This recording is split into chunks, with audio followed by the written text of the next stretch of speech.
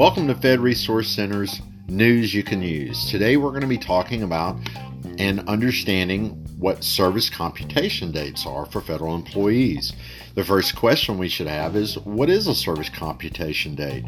Well, in general, a service computation date, or SCD, determines a federal employee's eligibility for a specific benefit or program.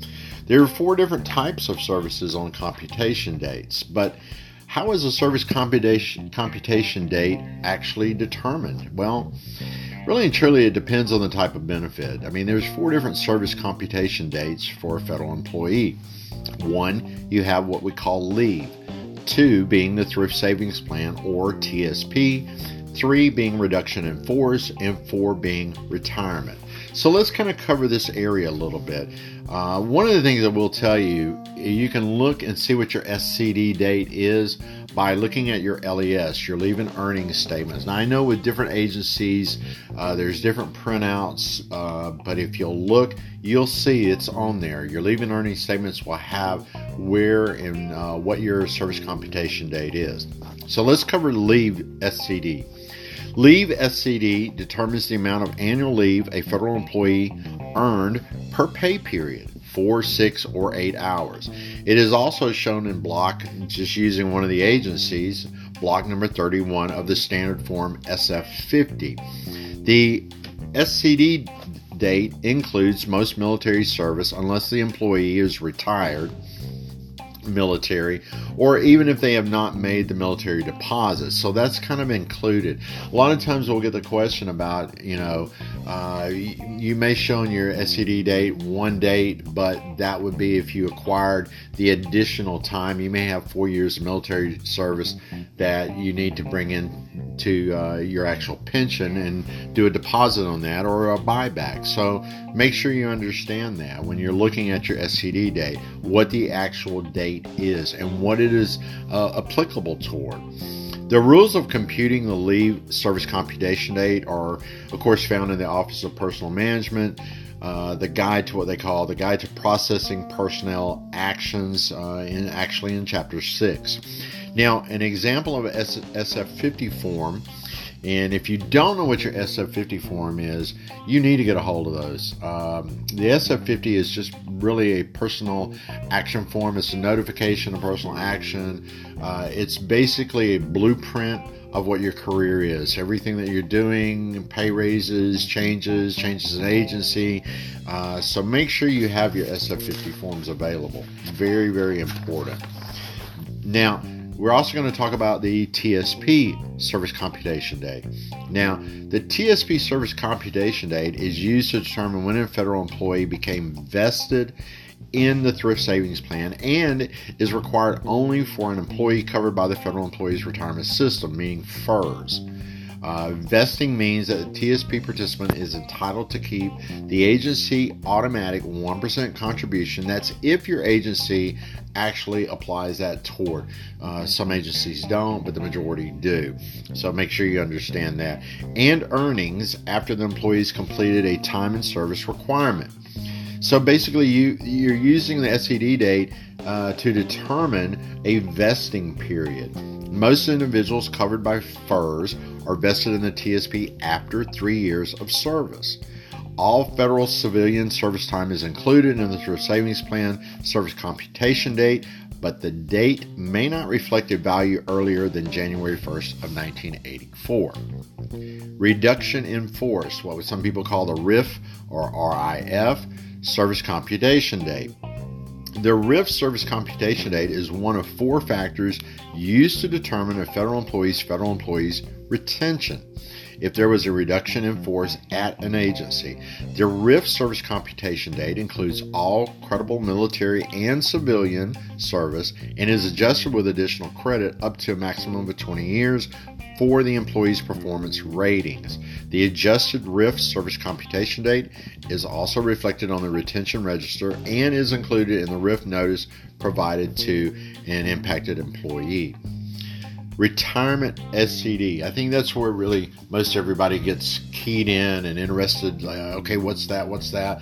Because this determines, the length of time that you've been working, your credible service time, what your pension amount's going to be. So the retirement service computation date includes the service that is credible in determining if a federal employee is eligible for retirement. It is often the date of his or her first federal appointment that was covered under the Civil Service Retirement System, Civil Service or Civil Service Offset, or even FERS. Generally, leave service computation date and retirement service computation date are the same unless a federal employee is retired. Military, such employees should consult with their HR department or someone knowledgeable in that area, because again, that military buyback time is important. Like I said, if you've got 4 years or 5 years or 7 years or even 8 years, you really need to consider buying back that time. It will pay back 10 times over when you go into retirement mode and start receiving a pension. Now, if you're going to receive a pension from the military, you do not want to buy back that time. You want to leave that alone. Just if you have military service and you haven't bought it back, get with myself, email us, but find out all the logistics behind it and make sure that you do apply it. It's worth it. The retirement service computation date is determined federal retirement eligibility and therefore does not include sick leave. So this is a real important right here.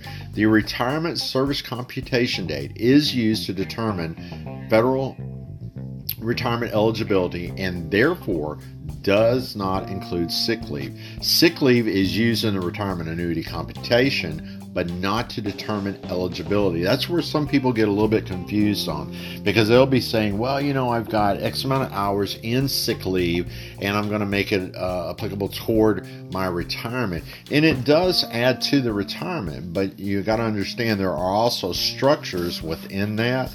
And like we're saying here, sick leave is used in the retirement annuity computation, but not to determine eligibility for retirement.